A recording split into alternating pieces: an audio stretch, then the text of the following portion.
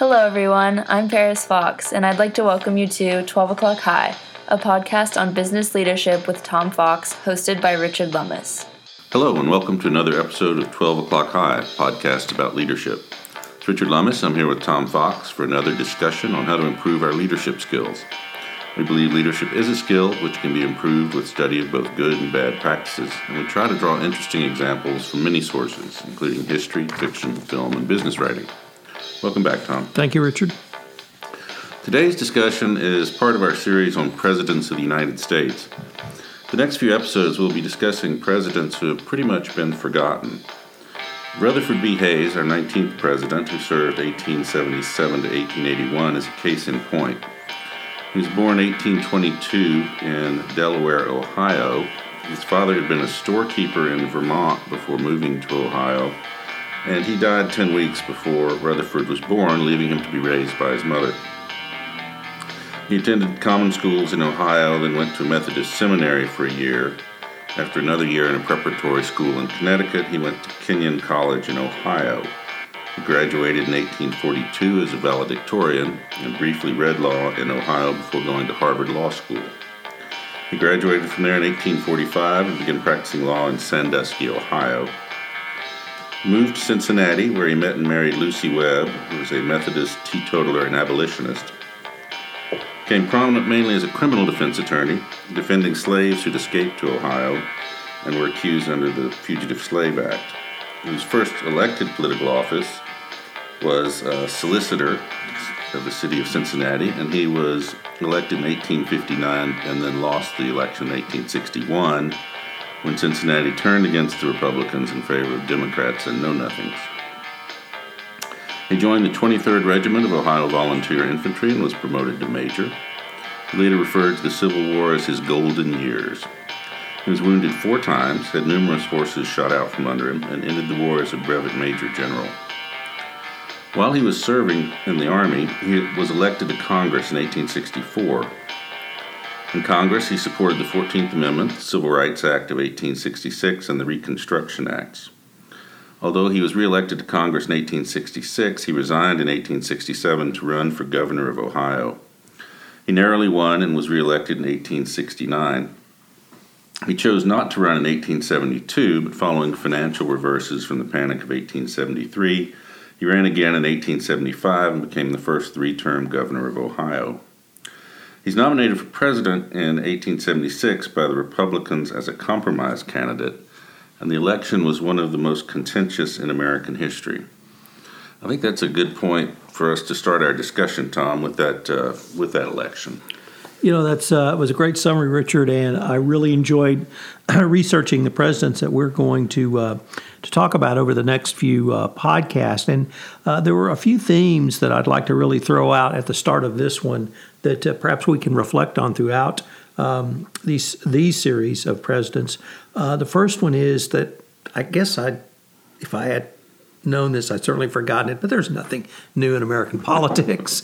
And as bad as you think things may be at any one point in time, we were both obviously alive when federal troops were actually sandbagged around the Capitol. That was a pretty contentious time, but the disputed election of 1876 and indeed the compromise of 1876 may have been one of, except for the Civil War, one of the greatest potential powder kegs in American history, at least in electoral politics. The situation was that the candidate, Mr. Tilden, he had won by, or at least was ahead by, 19 electoral votes. There were 3 states whose votes were in dispute, South Carolina, Florida, and Louisiana. The Republicans claimed that those states had been won by Republicans. Oregon at that time, which was a state, had 3 electors, and one of their electors was disqualified. So the 3 electors that had been selected for Hayes, of the 3 from Oregon, one had to withdraw. So he needed 20 votes, and he had to win all 20 votes from the disputed election. There was really no apparent compromise that could be made. It was either going to be Tilden or Hayes. And Congress decided that an electoral commission would be appointed. Decided to punt. Punt. Like I said, nothing new. They appointed a committee, and the committee was to be 7 Democrats, 7 Republicans, and 1 nonpartisan. And in the Democrats, in a brilliant tactical move that completely backfired on them, appointed the independent to a seat, a Democratic seat in the Senate, thinking this would influence him. It did. He probably resigned from the commission. And so his replacement was a Republican, giving the Republicans a majority of 8-7. And not surprisingly, their votes took or held firm, and the Electoral Commission awarded the election to Ruther B. Hayes. But that really doesn't tell the story, I don't think, which is the compromise that occurred. And literally it was worked out, I believe, the weekend before the inauguration, if not the day before the inauguration, I think in the Hay House, perhaps? Yeah, the election was decided, 2 days before before Inauguration Day. Exactly. Inauguration Day fell on the date for inauguration fell on a Sunday, and they were not going to have a public ceremony on a Sunday, so that was scheduled for Monday. But just to make sure nothing had transpired between Saturday and Monday, he was sworn in privately in the White House. Hayes was, but the compromise of 1876, I think, was necessary for healing of the United States. I recognize that that it led to, or at least ended, the robust nature of Reconstruction, the robust nature of federal intervention in elections in the South, and the protection of civil rights. But at some point, the country was either going to have to come back together in some way. Reconstruction could have lasted 50 years if the former radical Republicans wanted to have the South totally reconstructed. And as I recall, the compromise allowed Hayes to be elected president. It ended informally Reconstruction, which Hayes then did formally end. It ended the robust nature of the federal election protections for minorities.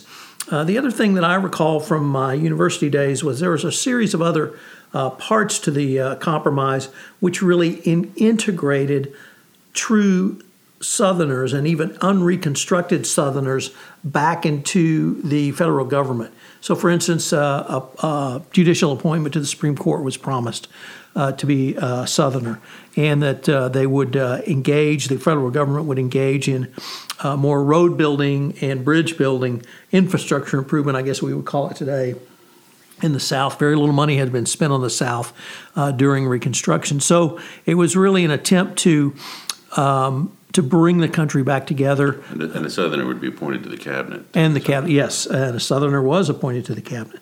So it truly was a compromise. The South did get, I think they basically won. They got what they wanted. We won, as we say. Nevertheless, I think it was important for the country, but I did want to, see if you had a different view on it. Was the compromise necessary, or were even of the components of it, did you think it went too far? I do have a slightly different view, but first I'd like to point out how incredibly engaged the electorate was during this period. This election, 82.6% of the eligible voters turned out and voted. And of that, Tilden won the popular vote by 250,000, which was almost a 3% margin. So it's quite striking that when he lost the election, there wasn't as much carping as there has been about Donald Trump's election in particular. But as for Reconstruction, one of the things that struck me was that the governments of Louisiana and South Carolina in particular really were dependent on federal military support to exist. They were utterly unreconstructed in psychological terms. And the end of that, Jim Crow really didn't get strong for another 15, 20 years, but it really paved the way for Jim Crow.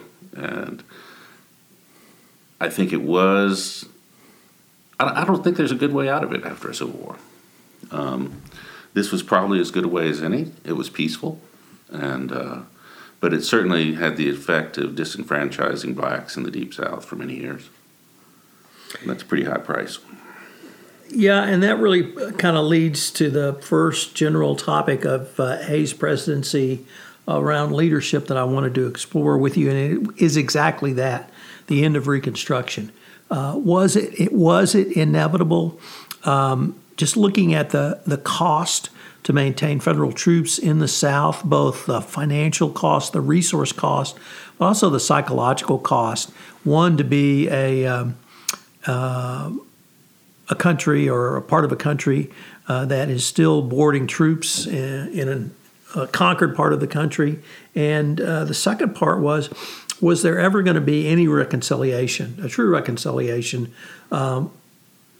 without political equality and without simply the troops being moved? And I had not really focused on the cost as much until I prepared for this episode. The financial cost, the resource cost, and really the cost to the North of the psychological cost of having to have sons and husbands and brothers literally in the South for years on end. Reconstruction at this point had been, so that's 11 years. Well, and there's still widespread sentiment in the United States at this time period against a standing army of any kind, really. Right. And instead, you not only had a standing army, it was an occupation army of part of your country. So it was divisive. So there had been a suppression of the Klan somewhat, and with other appropriations, it's something called the Enforcement Act. This federal government was able to provide some protection and some civil rights, protection of civil rights. All of those ended, and unfortunately, we obviously paid the price for that as a country.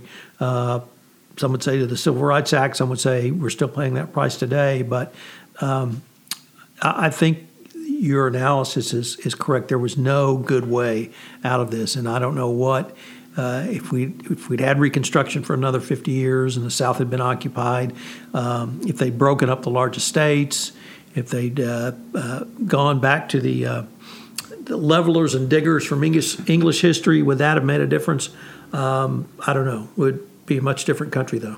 It certainly would, and I don't think it would be a united one. So. But whatever Hayes' role in there, and I guess where I come down on leadership is that he took really either the best of the worst decisions or kind of the least worst decision that he could have made. But once again, we have to acknowledge that it did disenfranchise the African American community throughout the South for multiple generations. Yeah. Well, one of his mottos was, he serves his party best who serves his country best. And I think that kind of summed up his presidency. So aside from the issue of the compromise and how he became president in the first place, what did you think of his behavior once he was president? So we both were aware of the Crédit Mobilier scandal, and we talked about that in our podcast about President Grant. What I had not really understood or fully appreciated was how ingrained and endemic corruption was, in not simply the political process, but in the political spoils. And both parties. In both parties, absolutely correct. And I remember being taught that civil service reform was this Enlightenment intellectual light bulb that went off in the collective head of America, and they just said, well, we're going to have a professional governmental service. And so we did. Well, it wasn't quite true. Quite that clean. Not quite that clean. And civil service reform was a huge issue, and it was a huge problem. And probably during the war, it was not as important as winning the war was. Certainly the presidency of Andrew Johnson was not one of the premier or top issues. But after the conclusion of the Civil War and the Grant presidency, I think corruption really became a very important issue. And here, I think we have to credit Hayes' leadership. He aggressively attempted civil service reforms. He appointed people to his cabinet who were the selections were based on merit, which amazingly enough was considered an innovation at that point, not just a political payoff. We're going to talk about at length with Chester Arthur the Port of New York, because that turned out to be actually one of the most corrupt appointments. That's not right. Corrupt offices in the United States. The appointment, I don't think we could say was corrupt, but all state appointments are within a state were controlled by the senior senator of that state. And Senator Conkling from New York placed Chester A. Arthur, who later became president, in the role as commissioner of the Port of New York.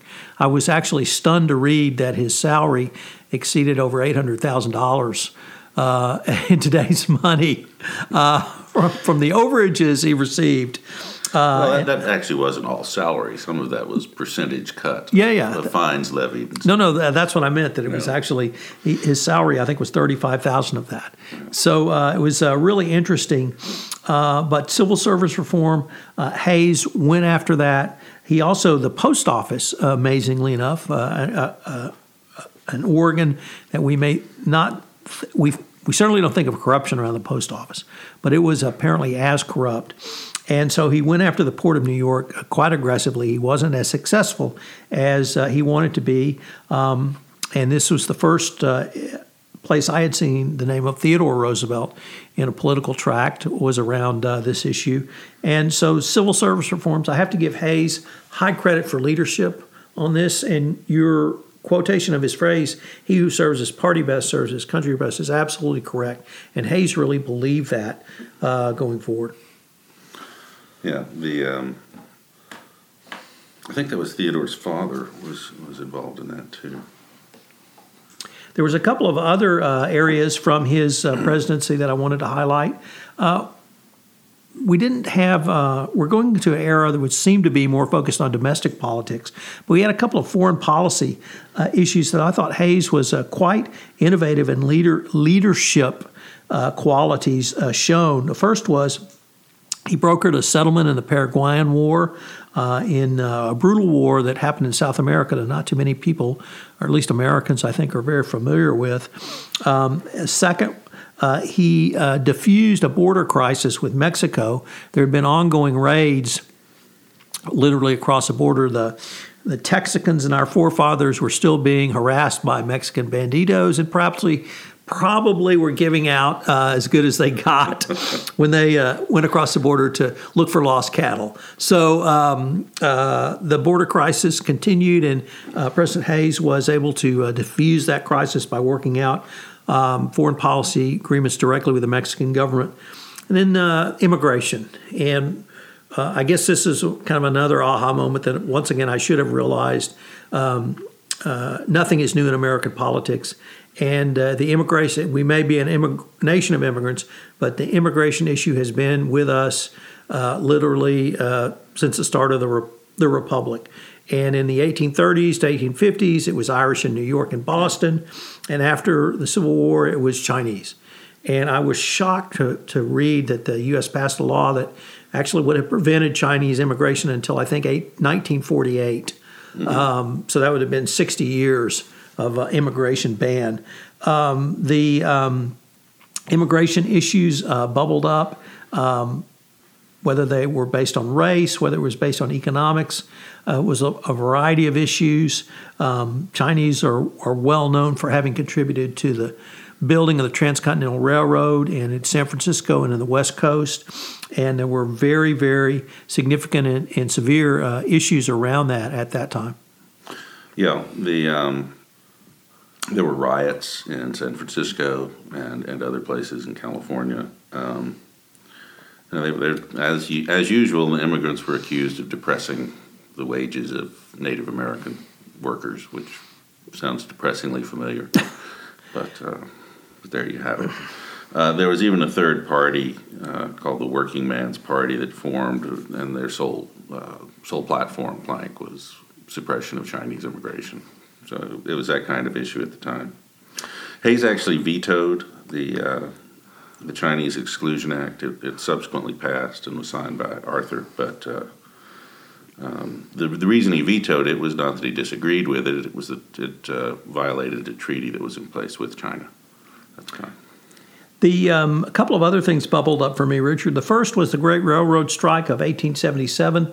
This turned out to be, I thought, a fairly short affair, although incredibly violent. Basically 2 weeks in July of 1877. Railroad men kind of across the Midwest, I would say from Chicago down to St. Louis, rioted. First of all, struck their employers, then rioted. Hayes called out federal troops to suppress the riots. At this point, there were no casualties between the strikers and the federal troops, although there were significant casualties between strikers and state militia. Hayes was uneasy about this for two reasons. One, he wasn't sure that he had the authority to call out federal troops to protect largely private enterprise, and then he was really concerned about the real reason for the strikes. And I thought it was very prescient that he said the strikes have been put down by force, but now for the real remedy. Can't something be done by education of strikers, by judicious control of capitalists, by wise general policy to end or diminish the evil? The railroad strikers, as a rule, are good men, sober, intelligent, and industrious. And it really spoke to, I think, a level of understanding that there are a lot more economic issues here that need to be not only unpacked, but everyone is going to have to work on a compromise here to try to move forward. And unfortunately, this presaged some very dramatic strikes up and through the Gilded Age. Yeah, and up until the Pullman strike, which we'll be discussing later. But I did think it was interesting. The role of the state militia at the time was still quite strong. They opened fire on the strikers in several cases. But in general, I think the public correctly blamed the railroads for their treatment of workers as making the strike all but inevitable. And it was one of the railroads were one of the first times, I think, that we saw this amalgamation of corporate power that we're again seeing. Once again, nothing new. Did something change, or did I wake up? Yeah, but so it's an interesting time. So maybe I could conclude with three general thoughts and maybe get your thoughts on them as well, Richard. Obviously, we talked about the motto, he who serves his party best serves his country best. But there were a couple of other things that struck me about Hayes. One was his really non-judicious use of the veto. One might even say ruthless use. He was not afraid to veto laws, and he was not afraid to veto laws that became where his veto was overridden. So he, and perhaps this surprised me as much as anything, was his use of or reclaiming of executive power. Mm-hmm. And when I thought about it in terms of the arc of history, from I can remember as a teenager, my father telling me that the radical Republicans, what they really wanted to do was move us from a republic to a parliamentary form of government. And I'm not sure I really ever bought into that in any way. But the legislative branch did seem to take a large measure of control, if not during the Civil War, after Lincoln died, during the Johnson presidency, during the Grant presidency. And Hayes was really the first president to try to move more power back towards the executive. Part of that was through the use of his veto. I thought he used the bully pulpit quite well. And I thought he really moved to protect the presidency as an institution. And then finally, the last thing, and we've touched upon this, I think it was with James Monroe, was the first president that actually did a tour of the United States. But Hayes took a 71-day tour of the American West. He was not the first president to go. I was surprised to find Grant had gone to Utah in 1875. I'd somehow forgotten that. But and his nickname was Hayes the Rover, or Rutherford the Rover. And I think it's important. That's an issue that we have talked about in terms of leadership. Is you've got to get out of the corporate headquarters. You've got to get out of the ivory tower.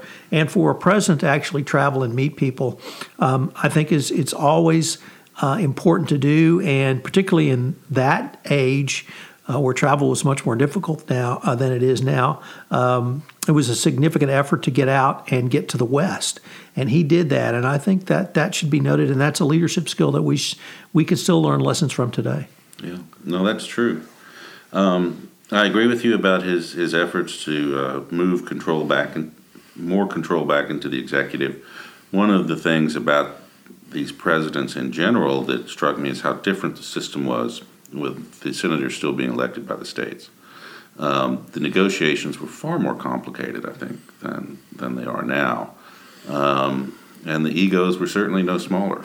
So it's I think he showed great leadership in getting a fair amount done, and also in keeping things from being done that shouldn't be done. And I guess we should say a word about his personal integrity. I know you touched on that in your opening, but I think he does get high marks for high personal integrity. Yeah, and one of the things he said was that he said his task was to wipe out the color line, to abolish sectionalism, to end the war and bring peace.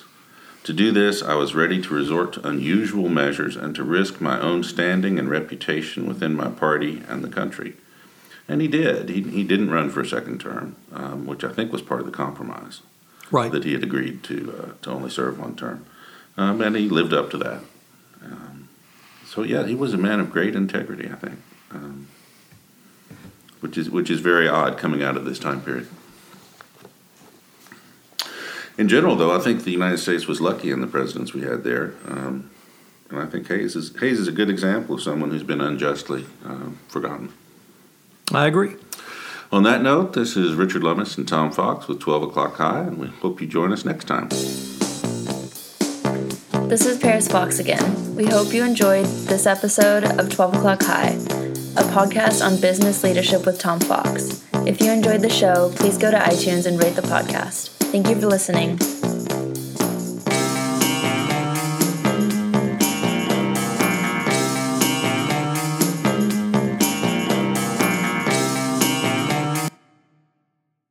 This podcast is a part of the C-Suite Radio Network. For more top business podcasts, visit c-suiteradio.com.